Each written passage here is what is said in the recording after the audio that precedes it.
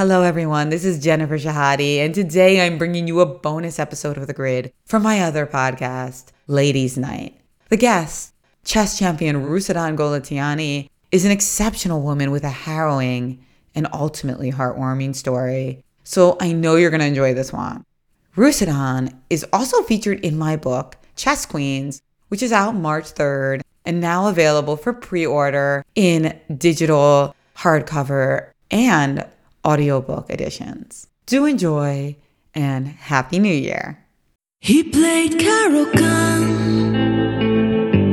His rating was higher, but from move 17, the king's side was mine. Took my chances fast. My rook was a knife.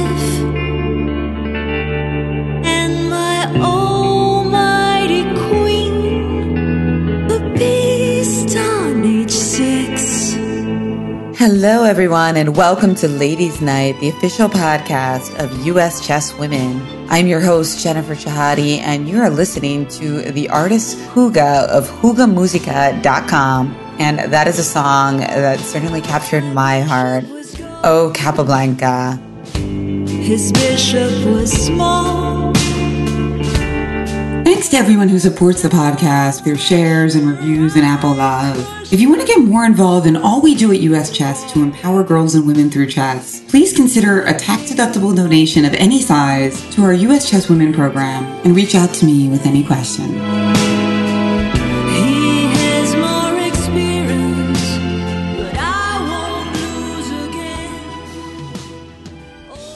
Hello, everyone, and welcome back to Ladies Night. This is Jennifer Shahade, and today I'm very happy to welcome International Master Rusudan Goletiani. She has so many titles. She's a 3-time World Youth Champion, a 2-time Olympic medalist, former U.S. Women's Champion. In fact, she took my title in 2005. And now Rusudan works in finance, but she also takes time for the game. In fact, she just won the Chess in the Parks tournament this fall. And really importantly to our work at US Chess Women, she also gives talks to inspire young people, to organizations like Girls to Grandmasters and to US Chess Women. On that note, at the K-12 Nationals in Orlando in December, Rusa was attending because all 3 of her children were playing in the tournament. And she also came to the Girls Club Room, a space for women and girls and their families to hang out between rounds. She gave a riveting presentation where she spoke about some of the struggles she encountered in her very successful life and the importance of confidence, especially for women approaching fields where they are outnumbered like chess and finance. And she talked about her chess origins in Georgia, a country known for its legendary female chess champions. And on that note, Rusa, thank you for joining us. Thank you, Jen, very much for having me. It's a pleasure to be here. So take us back to the earliest days of chess. When was it obvious that you had a talent for the game? I think it was pretty clear from the beginning because I really loved the game when my father taught me at age of 6. I picked it up and I was one of those kids that could still sit still for a long time. So chess turned out to be a great sport for me because I could play for hours with my dad and I would never complain. So shortly after, he took me to a chess school and I started to play tournaments right away. And even though it did take me about 3 years to beat my dad, he was actually pretty good. You know, he was not a professional, but he used to play in school and in college. So he loved the game and used to do some chess puzzles. Yeah, I think it was pretty clear from the beginning that this was something that I would love to do for quite a long time. I mentioned the Georgia chess tradition. At the time that your father was coaching you, Maya Chibernanidze was the women's world champion, and she was the successor to the original Georgian women's chess great, Nona Gafrindashvili. How much did their success kind of play into your father's decision to teach you in the first place? Oh, absolutely. I think it played a huge role. You know, my dad was really following both Nona and Maya's success. Even some other chess players, you know, like Nana Ioseliani and Nana Alexandria. Like I remember we used to cut out of newspaper their pictures and articles and put it on the wall. And they really played a huge role. Chess is such a big part of my home country, Georgia. Almost like every girl starts to play chess because of them, and they've played a huge role in not only Georgian chess players, but also Polgar sisters. I think they were great role models for all the Georgian chess players as well, because I remember when I was pretty young, my dad talked about Polgar sisters and how amazing they were. So growing up, I had enough role models that, and both my dad and I were really admiring all the great chess players of Georgia and Hungary. So we definitely both wanted to kind of pursue chess career.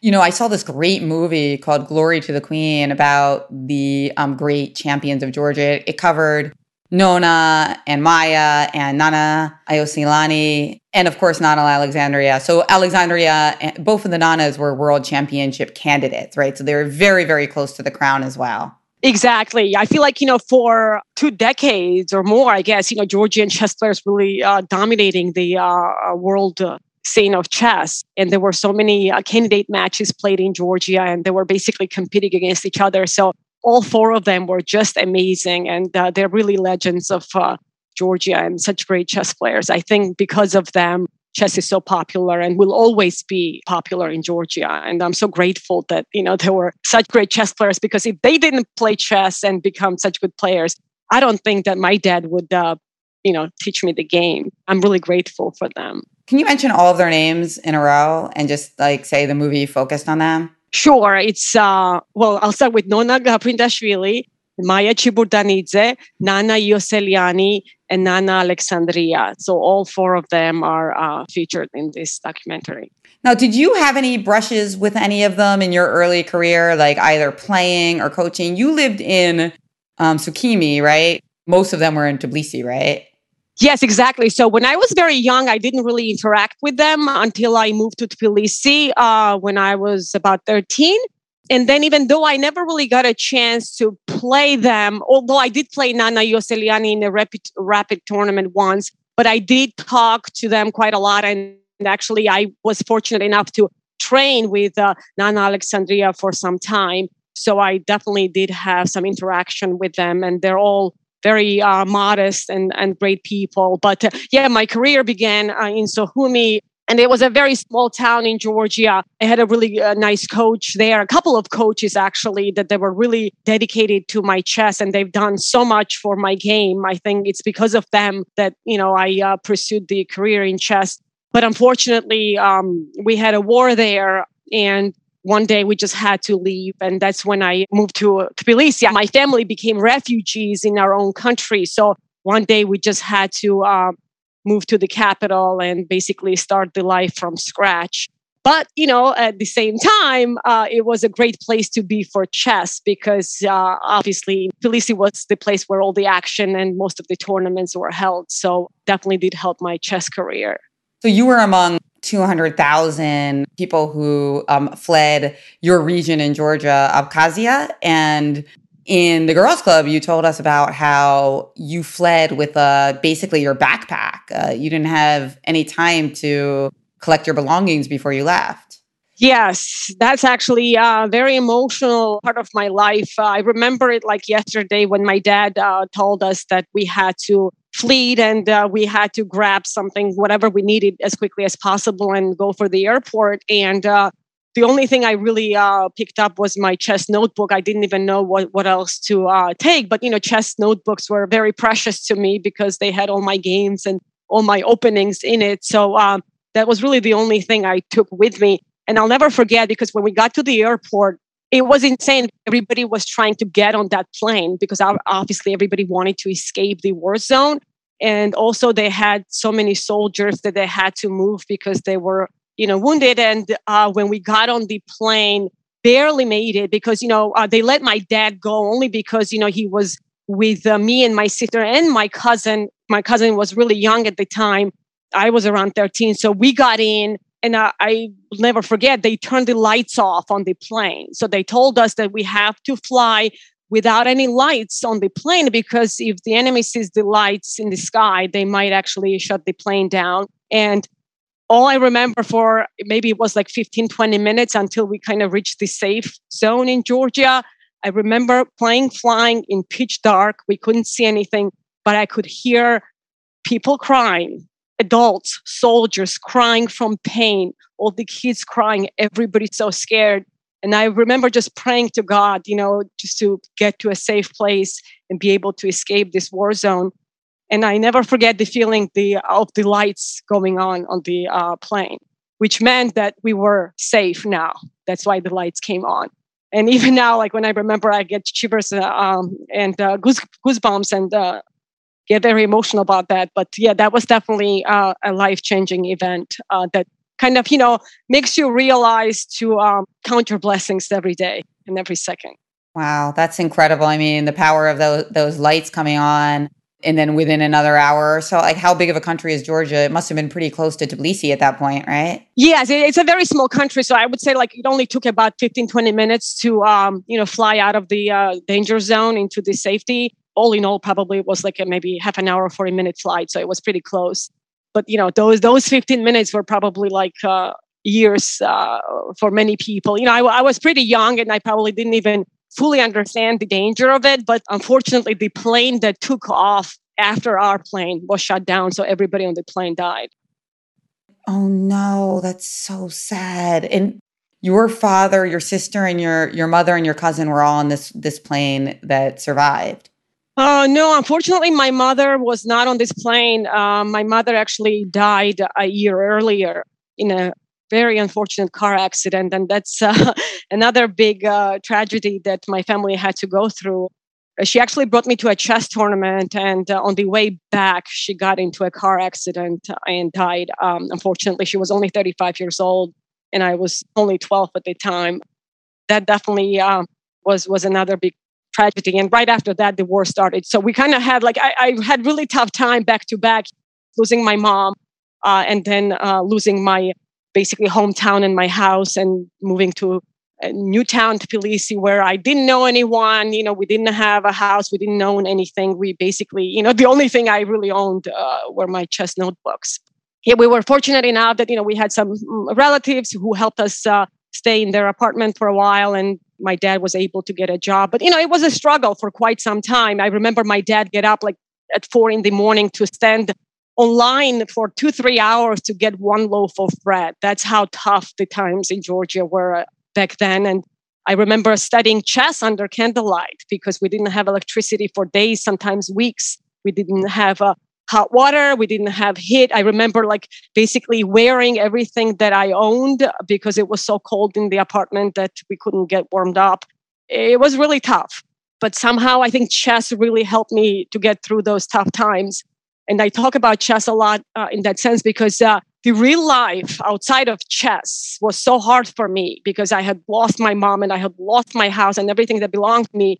That chess world was something that I was looking forward getting into. So every time I went to a tournament or I played a game, it was like a relief from the real world because, I would completely devote myself to the game and block the outside world. And for those few hours that I played chess, nothing else existed. So I think that kind of brought me happiness and it helped me escape the real world.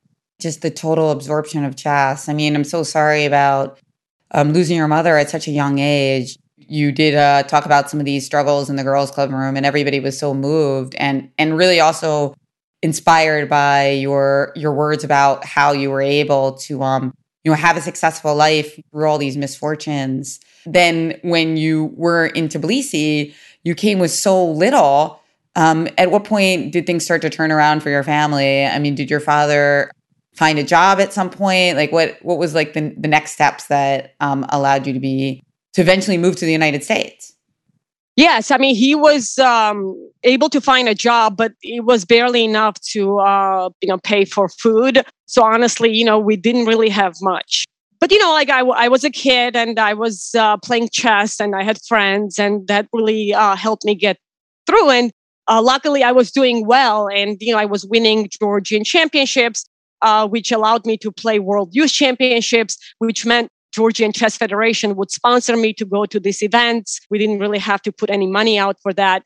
So that was the highlight of my life, waiting to go play World Youth Championship. And I was pushing myself and trying to do my best. And I was fortunate enough to win 3 times. those wins were amazing. But the times didn't really get better. I mean, it got a little bit better. I mean, we were safe, but we barely had any money for clothes or anything else, besides food. I tell my kids this all the time, remind them that they have to count their blessings, because I remember one time I came back from a chess tournament and I was really hungry, and I went to open the refrigerator, and the only thing in the fridge was a little piece of butter. That was the only thing in my fridge. And now, like sometimes when I open the fridge and it's like, overflowing with food, and my kids say, well, Mom, we don't have anything to eat. I always, remember that. And I tell them about that story. Of course, it's hard for them to understand. Yeah, times were really difficult. And that's probably one of the reasons, or one of the main reasons, I decided to come to the US and try to figure out a way to earn more money and make a better living. So when I did decide to come here, my dad actually was able to get a sponsor who gave me money to buy the ticket. And when I moved to the US in 2000, my friend's mom was so nice that she let me stay with her for 6 months for free. And I met a lot of nice people in the US. People told me I could apply for a green card and become a US citizen through chess, which I did.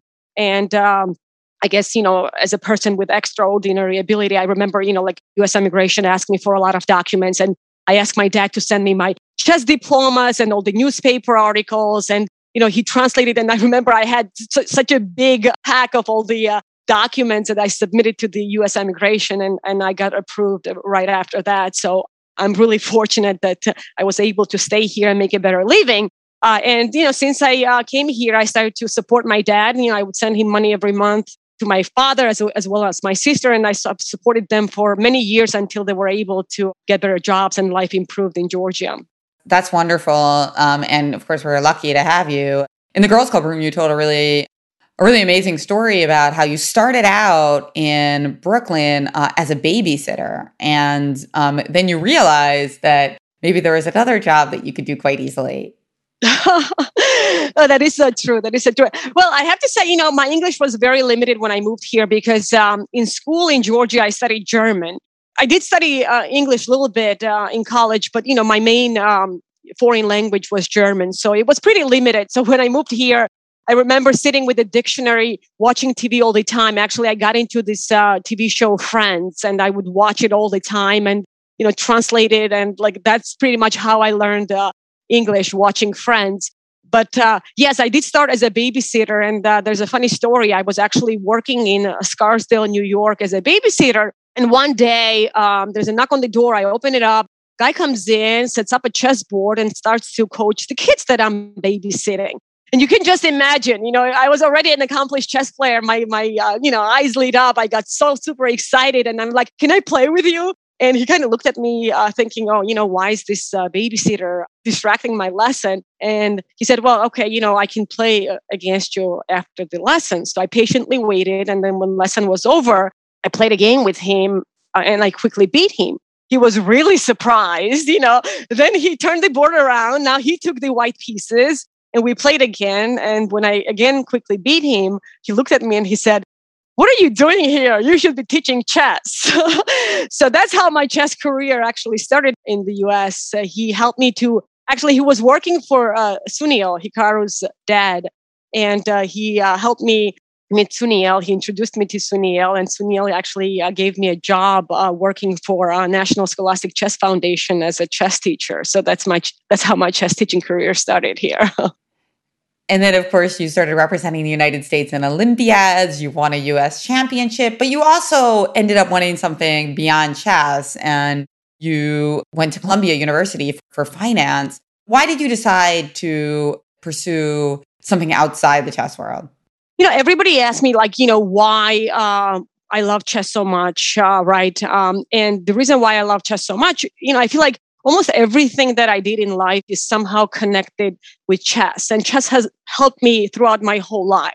In the beginning, because of, it helped me kind of ease the pain of losing my mom and losing my hometown and everything that was associated with that. It helped me come to the US to make a better living, right? Then, of course, I was able to get into Columbia, which is, I think, a big deal, especially for someone, who didn't grow up in the US. So I think my chess resume really, helped me get into Columbia. And the reason why I decided to try something else, honestly, like I did play chess for quite some time, like full time, and I got a scholarship for chess, like Stanford scholarship, which was amazing. I was able to travel the world to study and devote myself to chess. That's why I ended up winning, U.S. championship, U.S. continent championship, the medals at the Olympiad, and it was all amazing. But, once I got married and had a kid, actually, I couldn't really travel as much anymore because it was hard to leave my kid behind. And I didn't have a degree. And my father, who was a university professor, he constantly reminded me that chess was great, but I also had to get the degree. So it was always on the back of my mind that I had to go back to school and get the degree. So I ended up going to a local college first. And I transferred to Columbia, finance and economics. I just like the idea of, studying economics because of my dad, I guess. He was an economics professor. So I really liked it. And then when I graduated from Columbia, I wanted to try finance because a lot of my students students' parents, I should say, were in finance. When I would talk to them, they would say, "Oh, you're a chess player. You probably will like finance. You probably like trading. So you should probably try it one of these days." So when I graduated from Columbia, I applied to Deutsche Bank, Deutsche Asset Management. I was able to get into rates and FX trading, macro desk. And that's where my career started. And then I recently moved to another firm, BlackRock, which is one of the biggest asset managers in the country. And I'm on an FX trading desk, and I really enjoy my current job. Fantastic. One thing that is important to you and to me is that in fields like chess and finance and also poker, which I play, it is very clear that there's a lot fewer women and that sometimes they lack the confidence rather than the skills to excel in these fields. So can you tell me a little bit about that and the overlap you see there between your different interests? Yes, definitely. That's one of the subjects that greatly interests me because I definitely see lack of confidence in girls, in women everywhere. Especially in male-dominated fields. I see it in chess, and I have always seen it in chess. I see it within my children because I have 2 boys and a girl, and I've seen it within my students as well. And same in finance. I mean, you don't really see a lot of women in finance, and especially at the top. So I think the confidence issue is real. I've gone through a couple of researches where they talk about confidence between girls and boys, and the research talks about how girls often will overwork themselves during school years to reach good results. So, for example, like they would do extra homework, and spend a little bit extra time, and always doubt themselves: do I know enough? Am I ready enough to pass this test? And sometimes maybe they do a little bit too much work. Boys, they try to find the easiest way to reach maximum results. So if you do that, for many years, the result of that is that, women need to do extra work always. They always doubt themselves. And boys feel like, they can figure it out with a lot less work. When they apply for jobs, it's a known fact that, when you look at the job application, women want to make sure that they satisfy every point on the job application. Men feel like, if they can do half of what's required, the rest they can figure out. I think it is kind of linked somehow. I think it's important to build confidence from early ages because, if you are getting used to being the certain way, always doubting yourself as a kid, when you become adult, it's not going to change overnight. I recently actually listened to Judith Polgar interview where she also talks about the differences between girl and boys. And she says, often the goals for girls are different from boys, where, maybe you will say to the girl, "Oh, you know what? You can become a PhD." But to a boy, you would hear they say, "Oh, you can become a Nobel Prize winner." He actually pointed out that, it's important to kind of, set those expectations right from the beginning and tell girls, they can become Nobel Prize winners. They can be as good as, boys. They can be world champions, not like women's world champions, but they can be world champions. And I think Judith Polgar is a great example of that. I think her father did this amazing experiment where, she actually was only playing male tournaments. She never even cared about women's world championship title, right? She only played with boys. And as a fact, she became one of the top players in the world. I greatly admire that. So I really do believe that it's possible with the correct approach from very early age. I do feel like boys maybe have it more natural, that confidence, they're born with it, and girls need to work on it more. So I think as parents or as coaches, I think it's important that, from very beginning, we tell girls, you can win nationals, not girls nationals, but nationals, and you can become a grandmaster, not, WGM, but GM, because the perception is very different nowadays. I actually had somebody ask me the other day in a conversation, I said I was an international master. And this guy looked at me and he said, women's international master, right? And I was like, no, I am actually an international master. Fortunately, right? I mean, you see it everywhere, right? Like, if you're a female, you're not as good as, like somebody that, male, unfortunately. So we have to change that. I think we have to change that. There is a lot of work to do, but, like one day at a time. I think it's getting better for sure. Like when I first moved to the US, only very few girls played chess. Now it's definitely, getting better, and we're seeing better players. I think, society is very important. Often girls quit playing chess because there are no other girls playing. I'm sure, you have some of the great ideas because you're doing a lot of work in that direction. So we have to figure out how to, raise more confident girls and, make more Judy Polgars. Totally agree. And I think that you put it so beautifully.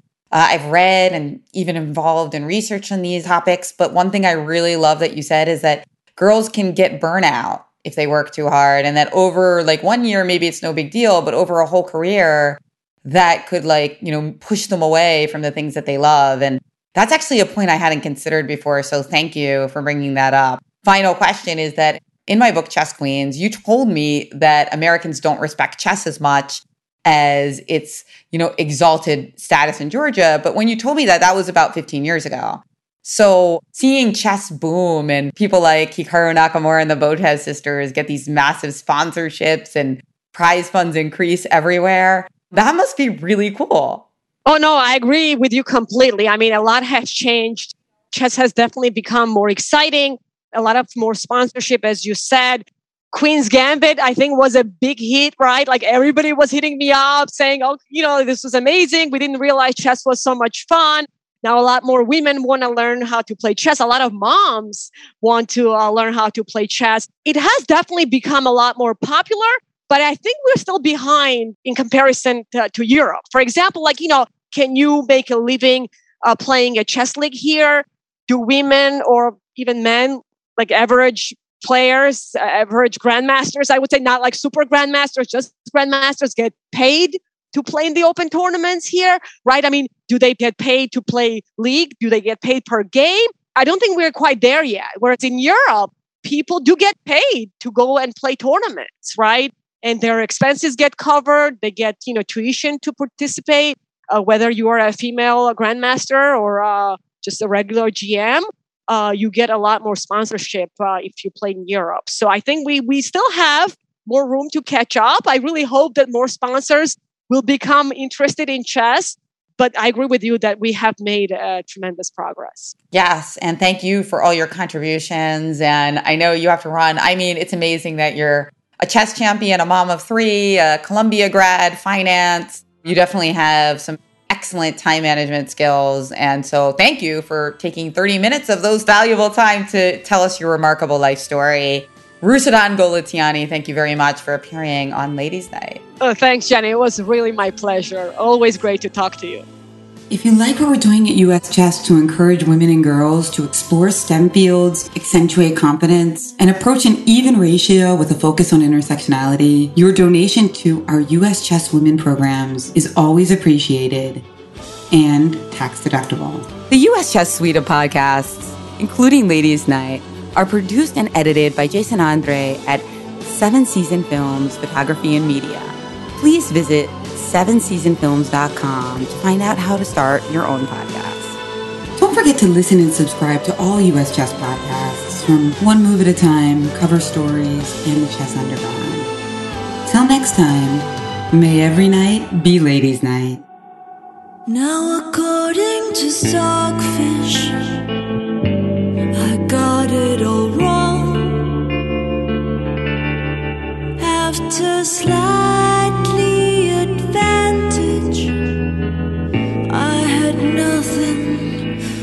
my dear Capablanca, you tell me we learn more from our defeats. Who needs victories?